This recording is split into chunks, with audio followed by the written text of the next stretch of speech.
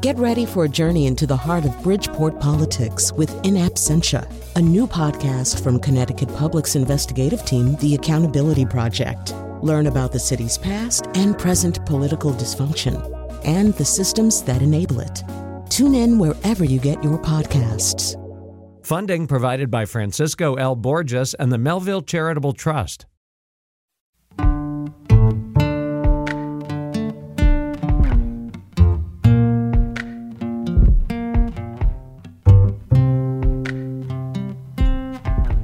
This is Where We Live on Connecticut Public Radio. I'm Lucy Nalpathanchel. So I find it really hard to sit in front of a computer lately because I'm distracted by spring. There are the early bloomers like snowdrops and hellebores, to the magical palette ornamental trees display this time of year, trees like magnolias and dogwoods. Now I'm in northern Connecticut and my rhododendrons are just starting to pop. How about yours? You can share pictures of your garden. Find us on Facebook and Twitter at Where We Live. Today, horticulturist and renowned garden writer Tova Martin joins us to answer your gardening questions. She's the author of several books, including The Garden in Every Sense and Season, where she reminds gardeners to take time to enjoy the spaces you work so hard to create, the colors, the smells, even the tastes of its bounty. You can join us with your gardening questions. Here's the number, 888-720-9677. That's 888-720-WNPR. Tova Martin joins us on Zoom. She lives in Litchfield County, Connecticut. Tova, welcome to our show. Hello, hello, hello.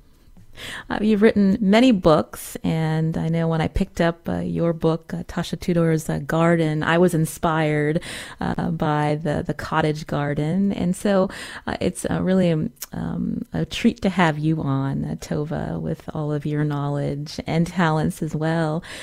We wanted to focus on this book, The Garden in Every Sense and Season, which I believe came out before the pandemic. But tell us, this is something that's very fitting when we think about all the time many people have spent at home in their gardens over the last 2 years. But prior to that, what made you think about writing this book? Well, it was one of those wonderful moments when a friend came over, and I have a front porch. Not that many people have front porches, but I do.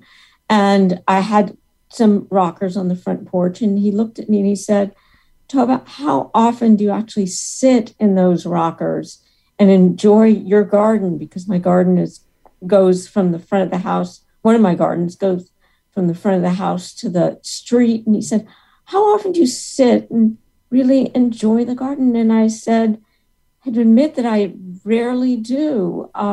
And so that started a whole spate of sitting and really enjoying the garden.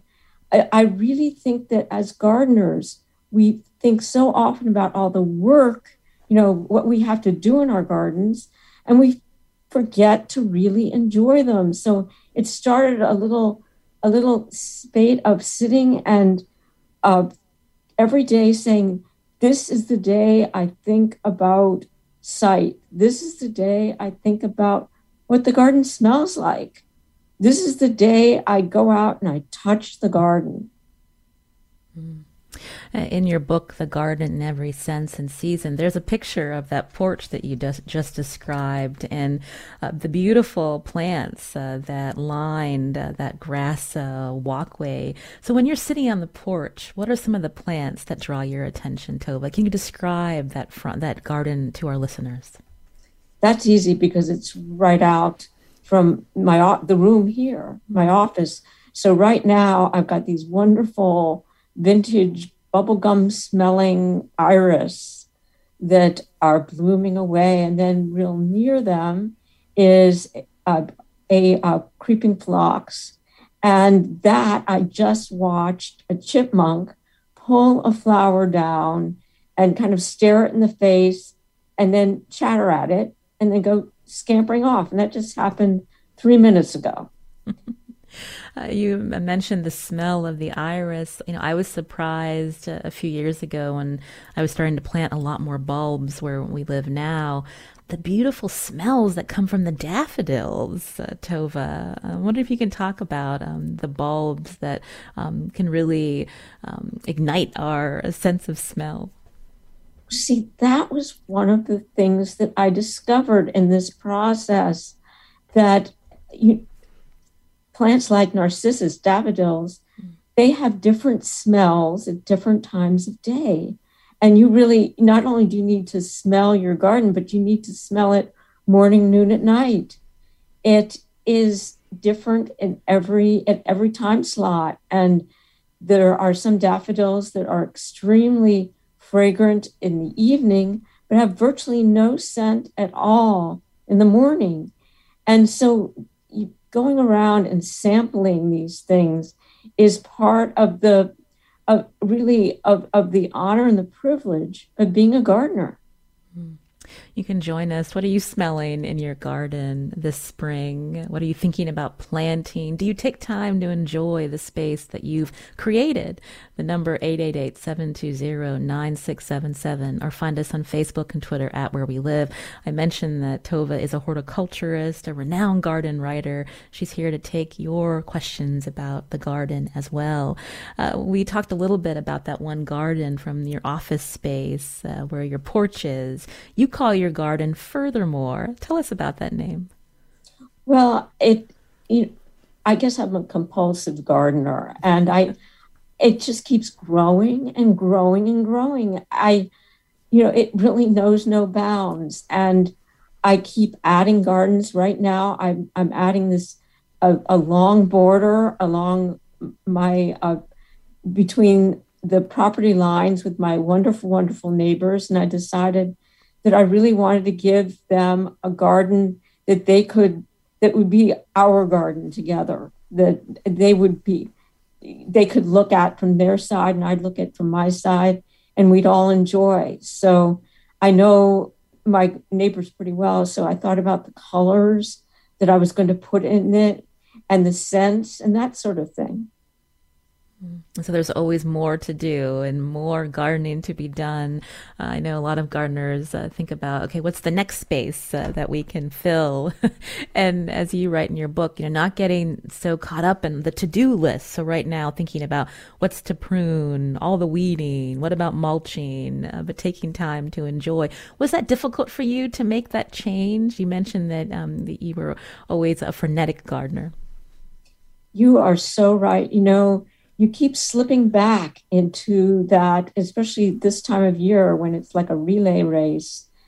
And you keep slipping back into, oh my goodness, I've got to do this. I've got to do that. I've got to spray this for deer. I've got to weed that. And you forget that it's really the experience, and you can gain so much from your garden. And it keeps on moving on from there. It's not only what you gain. You gain an understanding of the larger ecosystem by doing those things, and then watching and seeing how critters and insects, how they react to it.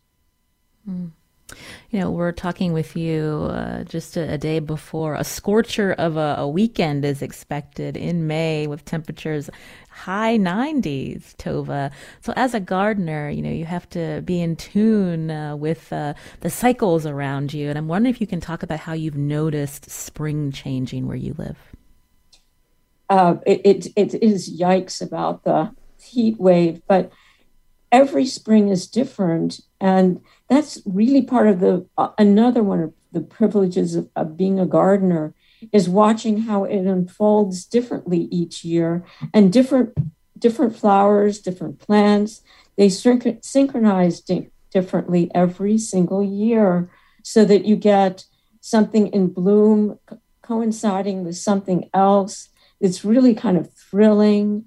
Right now, we've got the magnolias are all finished, but the alliums are happening, and kind of as an explosion of little balloons is what it looks like out there right now. And they are coinciding with the wonderful, wonderful columbines, and the hummingbirds are coming back. So the columbine's blooming and the hummingbirds returning is in this wonderful synchronization. And you watch the hummingbirds sort of flying around, flittering around, discovering your garden. and you feel so proud to have hosted that banquet. You're hearing Tova Martin here on Where We Live, a horticulturist and garden writer. We're focusing on her book, The Garden in Every Sense and Season. And she's here to take your garden questions too, 888-720-9677, or find us on Facebook and Twitter at Where We Live. I'm glad you mentioned columbines because oftentimes you'll see in nurseries all these different varieties of columbines. And then just a couple years ago, I discovered the native columbine. I think you have that in your garden in front of your porch. Can you describe that particular variety? Yes, it's different. It looks like I think it looks like it's got little jet engines. It's the flower has these little spurs that come out straight from the blossom, and it's a really otherworldly looking flower. And when you look at it closely, which I'm hoping you will, you really, it's a feat of nature. It's really a different looking flower. And whereas the ones that are not native have little curly spurs on the back. So you sort of look at the flower and tell whether it's come from this country or abroad. And that's part of the wonderful panoply of gardening. And the native columbine is almost like a blush, like a red, and it's like almost like an upside down flower that I thought was so beautiful when you have a bunch of them planted next to each other, Tova, the way they move in the wind. They do. And then how the hummingbird manages to access that is really fun to watch too. And him sort of flickering around, figuring out how to get there, and it's really part of the adventure. And I personally think the seeds pods are adorable. They really are. Even the leaves on the stem, almost like a 4-leaf clover, the way they're shaped, Tova. And they pick up the little dewdrops. Mm-hmm. That's really fun to watch to see too, because the dewdrops stay as little balls on those, and they shimmer, and when the sun comes out again. So it's a very beautiful thing to watch. I'd love to hear some of your recommendations of particular plants that our listeners may like to try this spring. I want to take a call right now. You can join us too, 888-720-9677, as we talk with horticulturist and garden writer Tova Martin. Christopher in Bolton. Go ahead, Christopher. You're on the show. Hi, Lucy. First of all, thank you very much for taking my question. I was wondering, how can I keep my tulip bulbs safe from the squirrels?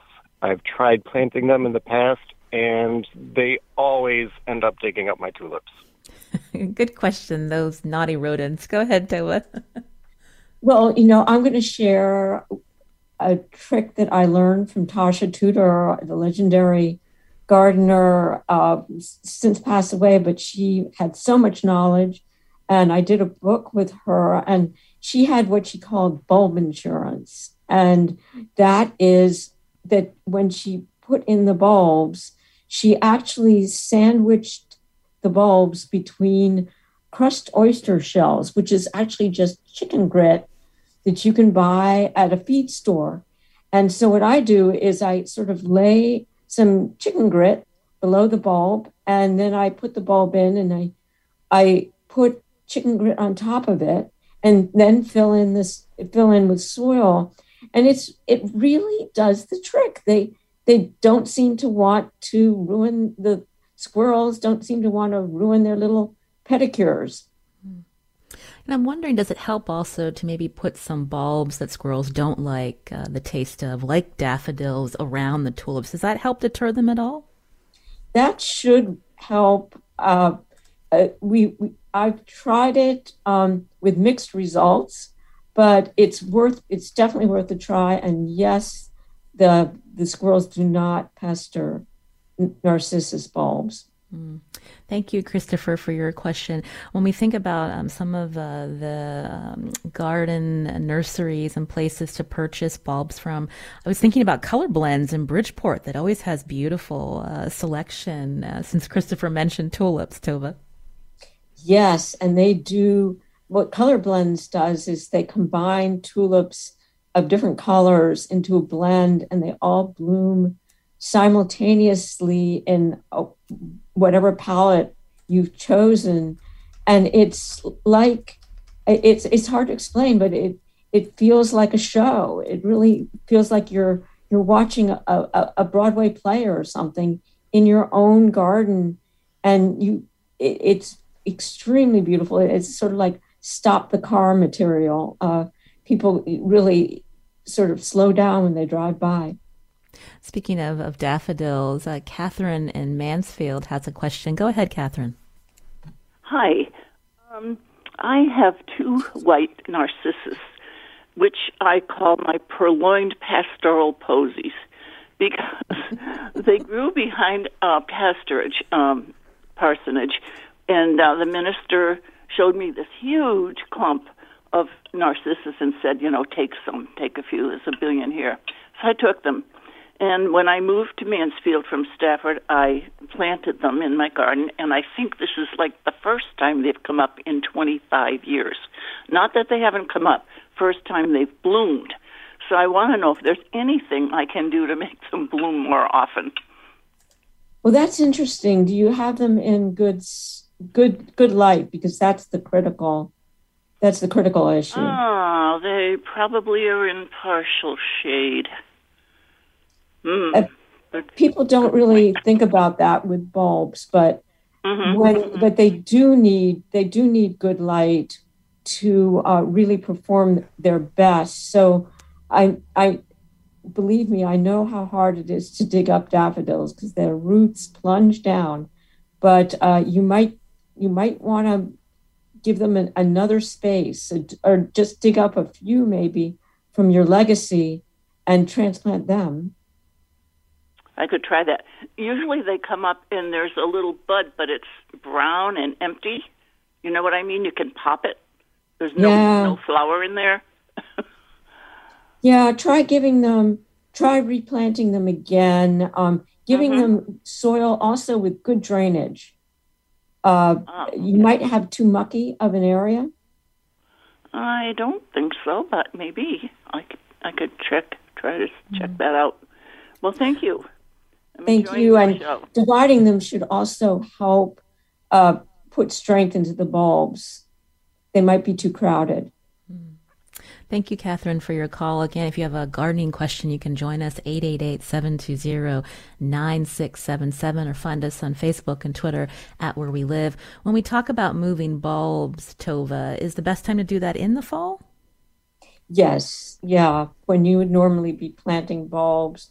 But, I always say that bulbs are so inexpensive that if you can possibly, rather than if you're moving or something like that, just buy new bulbs and leave what you got again as a legacy. Before I take another call, because we're talking about bulbs, are there a particular type of daffodil or another bulb that you would recommend to our listeners to try? I have great success with the Brackenhurst daffodil. It's beautiful yellow with orange in the middle and smells just lovely. Brackenhurst is gorgeous. My personal favorite is Thalia, and that's a late blooming white. And I love it because it often coincides with my early alliums, my big white alliums, Mount Everest. So you get that white and white echo. It's so much fun to do echoes. It really is. That's part of the sight thing I learned with this whole project. I want to get into some colors of the palettes in our gardens, but let's take a call first from Connie in Southern Connecticut. Connie, what's your question for Tova Martin? Good morning. My question is if you have any tips on cultivating wild woodland flowers, because I like to incorporate them into my garden as well. I have wild asters and a yellow flowering plant that grows maybe 30 inches tall that I don't know what it is. Tova? Yes, and many of these plants have become cultivated, like the woodland phlox and that sort of thing that have become so popular because they do perform really magnificently well. Like one of my favorite flowers is the woodland phlox. That it doesn't need a whole lot of light. It blooms over a long period of time, so you've got to love that. And one plant that I've gotten in my garden that is really maybe a little bit too successful is the erigeron.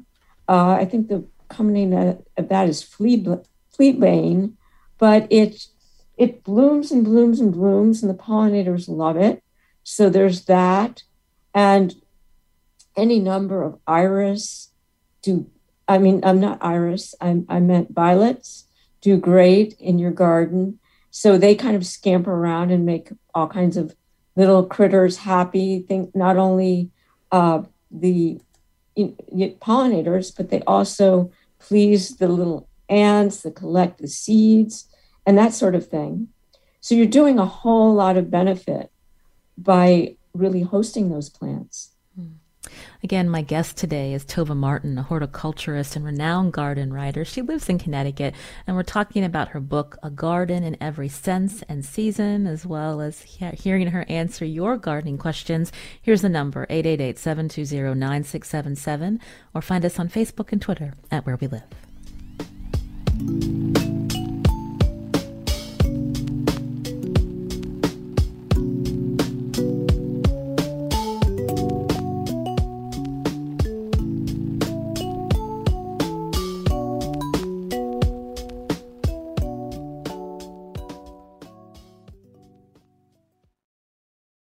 Support for this podcast comes from Hartford Healthcare.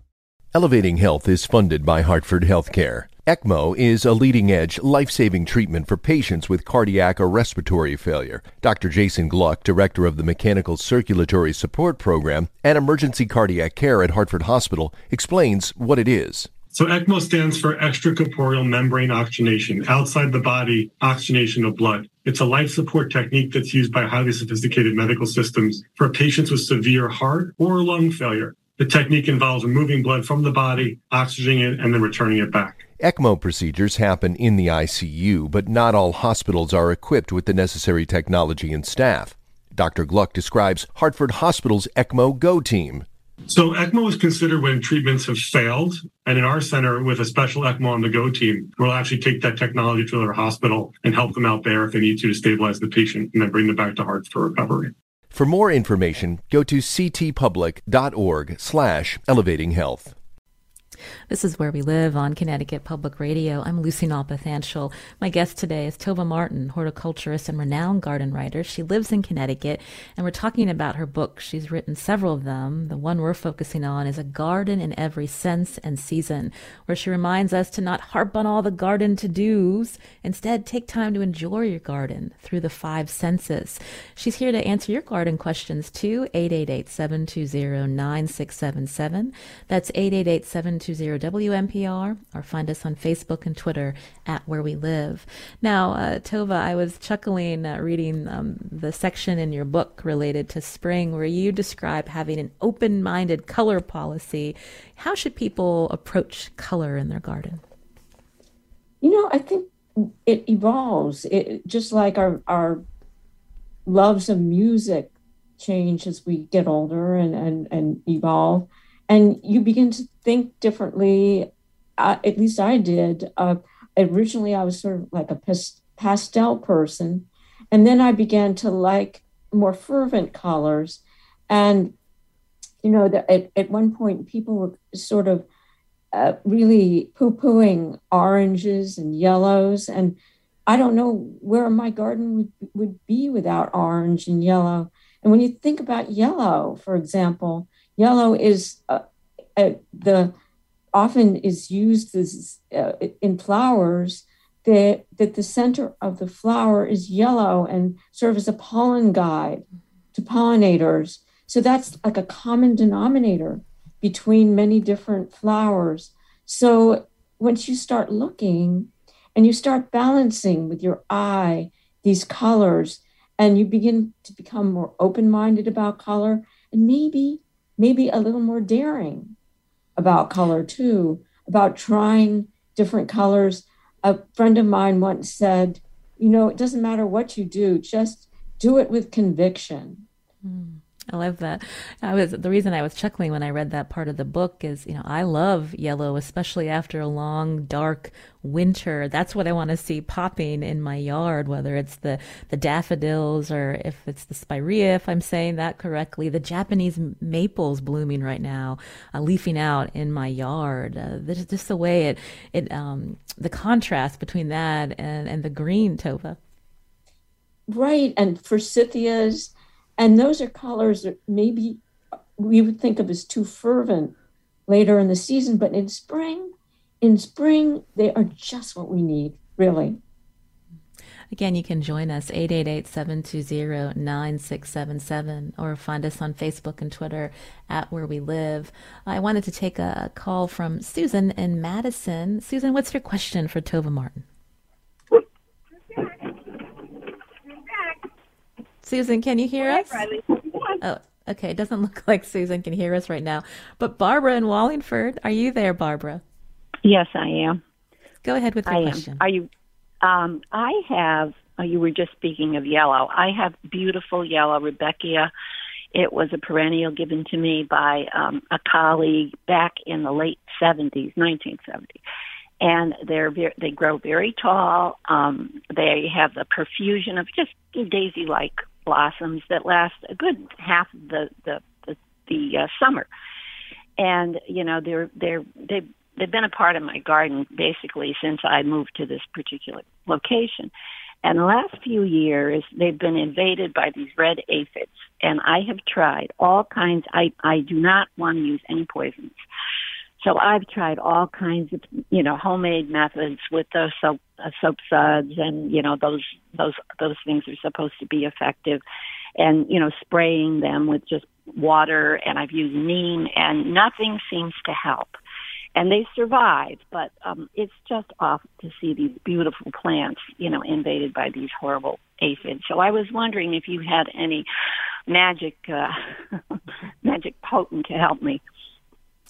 I don't, and I haven't really heard of aphids on Rudbeckia. Are they the little black aphids?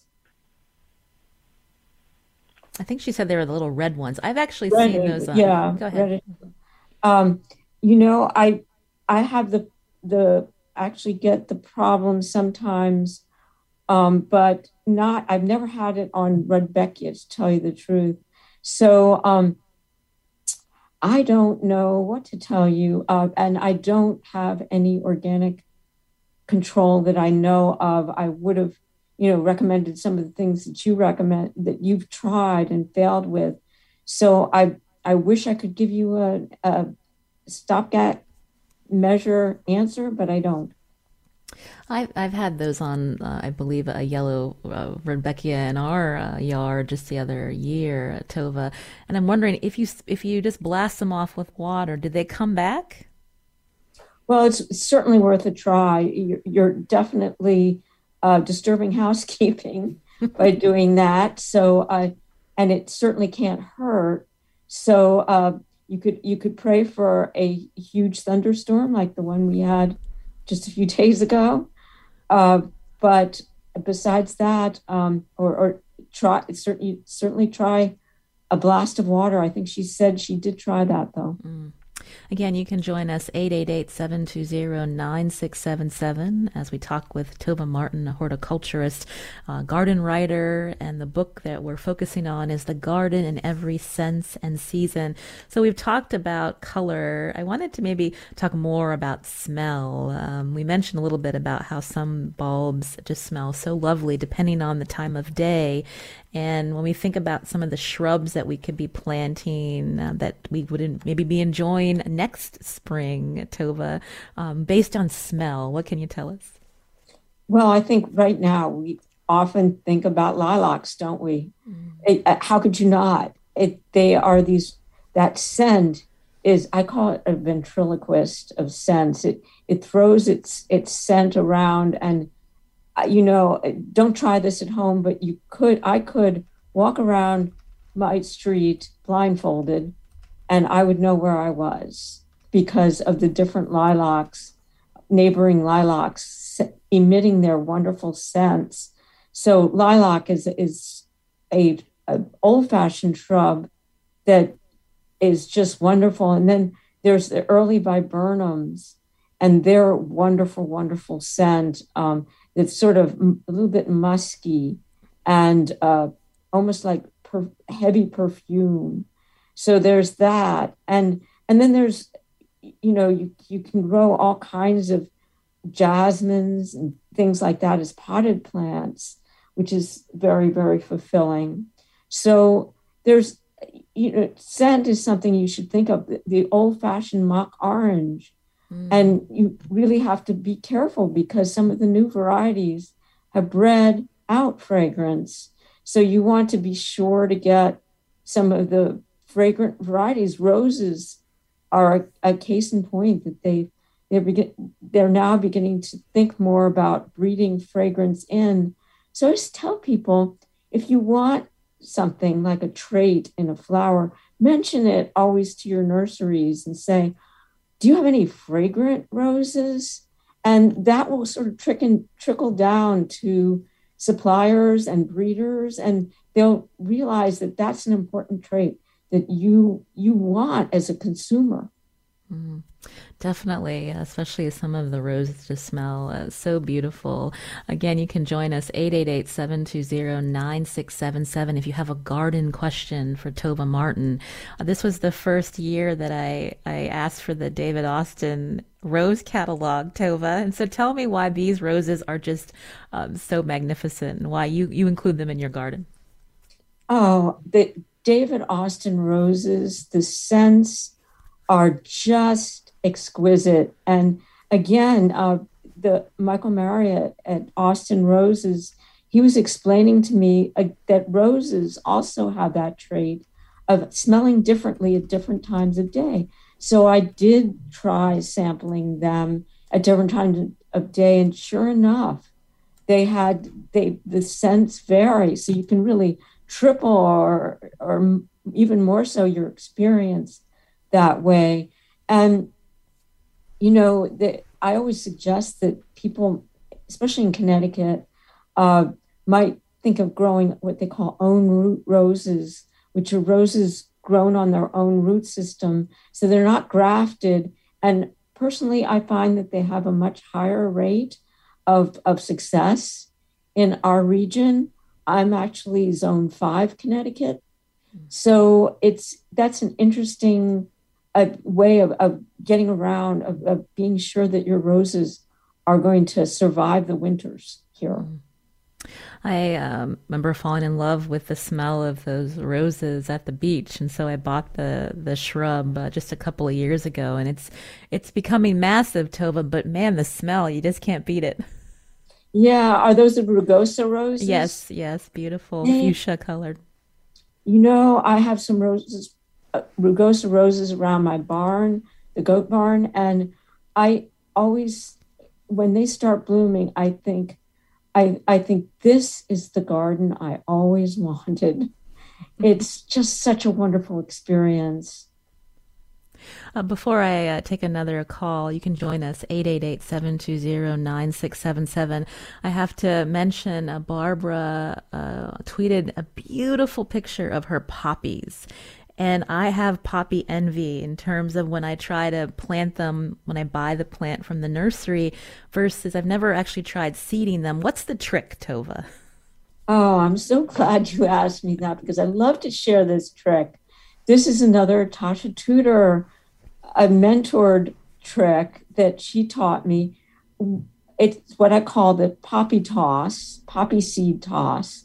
And what you do is you go out in what you hope is going to be the last snow of the year, and you throw your poppy seeds on top of the snow. Now, the thing about poppy seeds is they like it cold and they like it damp, and they like to be on the surface of the soil. They don't want to be buried. So what you're doing when you're throwing your poppy seeds on top of the late snow is they're thawing down, and the thaw is then delivering them to the top of the soil, and it's cold and it's damp, and it's perfect for poppy seeds. All right, I'm going to try that. But do I have to worry the poppy toss? Right. Do I have to worry about little birds, or I have lots of voles around my property, Tova. Will they be munching on them? Well, if you've ever seen poppy seeds, the ones, most of the ones I've seen are just so microscopic, and there's so many in a packet that you can share a little bit. Okay. Tova Martin again is my guest as we talk about the garden in every sense and season, the title of one of her many books. We're going to take a short break. We'll take your calls right after. Here's the number, 888-720-9677.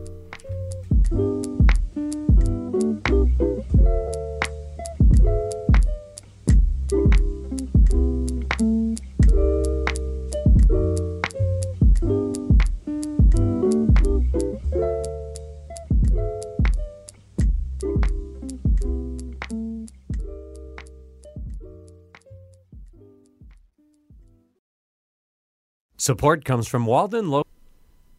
This is Where We Live on Connecticut Public Radio. I'm Lucy Nalpathanchel. What gardening questions do you have? Tova Martin is here to answer them. She's a horticulturist and author of several books, including The Garden in Every Sense and Season. Here's our number, 888-720-9677. Leslie in Glastonbury, what's your question for Tova? Oh, hello, it's Leslie in Glastonbury. My question concerns groundhogs. We've just planted lettuces and cucumbers, which have now just been eaten by a groundhog. And we're wondering, will sprinkling them with red cayenne pepper help, or what else can we do? Please help. Thank you. Thank you, Leslie. Tova? I wish I had the secret ingredient for deterring groundhogs. I really do. But I don't, and you can certainly try seasoning them with hot pepper, but I don't. I wish I had an answer to that problem, because I don't. Nothing more frustrating is when you're planting something and then you go out to the garden and it's disappeared. That happened to us this spring, early spring. We always plant our peas around St. Patty's Day, Tova, and a little vole got into our garden and all of our pea shoots have disappeared. The good thing, though, for Leslie is if she can keep planting lettuce, because it can keep growing through the season.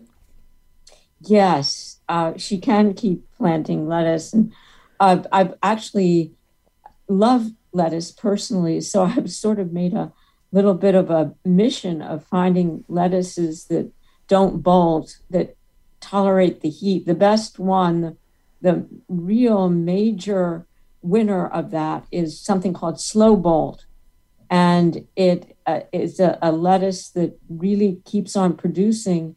But if you sort of give up on lettuce, you could do a wonderful vegetable that I recently discovered. Is called perpetual spinach, and it's in the Swiss chard family, and it just keeps on producing and producing and producing, which is wonderful. It's actually something that I cook, but so it's not like lettuce in that way. But I have to tell you the name of one of my favorite hot weather lettuces, and that's called Drunken Woman Frizzy-Headed. Thank you for that suggestion. When we think about spring vegetables, I believe asparagus, is that almost done in terms of when the peak spears are ready to harvest, Tova? Mine is it's waning a little bit, but I'm still harvesting. And Lucy, that taste, that fresh, it's so different than what you buy in the supermarket. It's it's so fresh and crisp, and you can just nibble it. It's just delicious, and a whole different experience. And that's, again, something you get as a gardener. Your fresh produce will taste so different than anything in the supermarket, but you can also buy local at farmers markets. Mm. And what is the rule when you plant asparagus? How long do you have to wait before you can harvest, Tova? Well, I think it's usually considered about 3 years. My rule is that the sprigs should be about the size of a pencil for you to be able to harvest them. Good to know. Are there particular tomato varieties that people should be putting in their gardens in the next couple of weeks, Tova?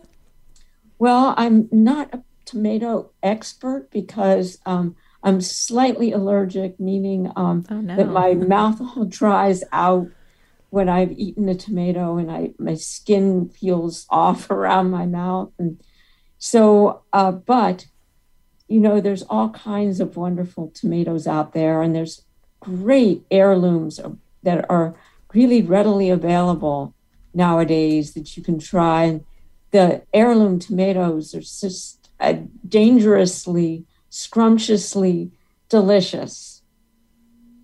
Again, you can join us 888-720-9677 as we talk about gardening with horticulturist Tova Martin. In your book, you go through the seasons, you go through the 5 senses, and you also talk about avoiding injury in the garden. Can you share with our listeners some of your tips? Yes. I think most importantly is really sort of mixing up your chores, doing things, not just doing something now, doing something later, and not doing repetition. But also you can choose tools that are meant for your body. So think about the shovel that you're using. And one thing that I've learned is that the type of handle is so important, that you have the YD handle, which actually takes and diffracts the impact when you hit that stone that's inevitable in Connecticut, and you send those reverberations up. You're not sending them right to your wrist. The YD handle, which is like a forked handle, actually sends it away from your wrist. So using that type of handle as opposed to a T handle. T handles are great for tools like that you might want to take and lift things with, that sort of tool, but not an impact tool. Mm. Now, when we were talking about bulbs earlier in the hour, and I've seen those bulb planters advertised where you don't have to stoop, right? It's a long handle. Is it worth it, Tova? I don't find they work at all, personally. I really just I use actually a little tool that they call a dibble, and I just plunge that in and put the bulb in that way. That's my way of doing it. Or taking something called a homie, which is an ancient tool, and I just it's like a little mini hand hoe, and I make a hole with that and tuck the bulb in. Again, you can join us 888-720-9677 or find us on Facebook and Twitter at Where We Live. Sue's calling back from East Hartford. Sue, are you there now? Yes, I am. I'm right here. Excuse me for the froggy throat. I wanted to tell you that I have learned that the squirrels love my tulips because they love the bone meal. Well, that's interesting. Tova, had you heard that before? I thought that that little critters stay away from bone or blood meal. What can you tell us? Well, actually, I'm not sure about squirrels, but they can actually. I've found that it can sort of attract ants and that sort of thing. So when in doubt, just skip that part of it. Again, you can join us 888-720-9677. David has a question from New Haven. David, go ahead. Hi, I'm David Firestone, New Haven, and my question is, do mice or rats ever make nests in compost piles, especially large, raggedy, unruly compost piles? Tova? You're worried about rodents in compost? Hello? You're worried about rodents in compost? Repeat the question? She said, are you worried about rodents in your compost? Is that your question? Similar, very similar. Yes, I am worried about rodents making nests in a compost pile. I don't have one now, but I did for a while.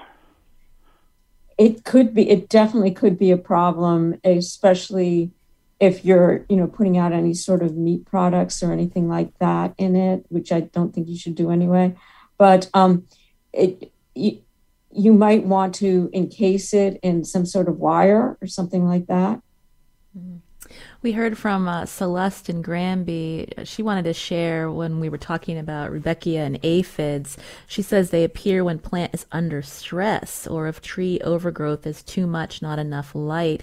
She also suggests for groundhogs that when Leslie called in Glastonbury, dogs roaming the property works. And for my vole problem, if you entice black snakes in the area, no voles. Thank you, Celeste, for hitting all those points with us. Tova, did you want to respond? That's wonderful. Wonderful, wonderful solutions. And I love it that you're thinking it through. I think that you should harness all the local talent. Yes, well, you're definitely one of them, Tova Martin. We only have about 3 minutes left in the show, but when we think about the season ahead, this is Memorial Day is coming up, and after that, the vegetable garden really starts to get fuller. I'm wondering if you could leave us with some thoughts as we think about the season ahead. Oh, sure. I guess my real advice is to really get out there. We've talked, many of our callers are talking about problems and issues they've got. But again, when you've finished that battle and done all that hard work, really think about enjoying it to the fullest, getting out there and smelling, touching, feeling, and listening to all the wildlife that you have attracted, and really, really enjoy your garden. You mentioned in your book that gardening is a very personal relationship. And so you have seen the relationship with your gardens changing, Tova. Yes, it changes through the seasons. And that's another important part of it, to really think about winter is often forgotten, the forgotten season. Enjoy it. Look out and look at the skeleton of your garden and look at the way the land rolls and enjoy it. You're also a big fan of houseplants, and so we don't want to neglect the fact that while we spend so much time thinking about our outdoor spaces, it's important to also liven up our indoor spaces. Is there a particular houseplant that you'd like to recommend to our listeners to purchase? Well, any houseplant that makes you really happy, that you enjoy. It's a very personal thing because you are inviting that plant into your life and your family, and it will become a family member. Personally, I love crotons because they're so colorful, and it's not only about blossoms, it's about the foliage color. African violets are great. I know they're old-fashioned, but they're popular for a reason. So all those things will really brighten your life, and they'll become like family members. And I love begonias. I know I've purchased a few through Logis, which I know that you had a relationship with. I don't know if you still do, but Logis in the Quiet Corner, a wonderful place to purchase plants too. It really is. It's like a visit to the jungle, especially in the middle of the winter, to go into Logis and be surrounded by, talk about being surrounded. You feel like you're in a safari right here in Connecticut. Well, Tova Martin, what a pleasure to have you on the show. I'd love to have you back, and maybe I could get a tour of Furthermore sometime. Absolutely. And absolutely, I would love to be on the show again. I'm so grateful to be invited. That's Tova Martin, again, a horticulturist and author of several books, including The Garden in Every Sense and Season. I'm Lucy Nalpathanchil. Today's show produced by Tess Terrible. Have a great weekend.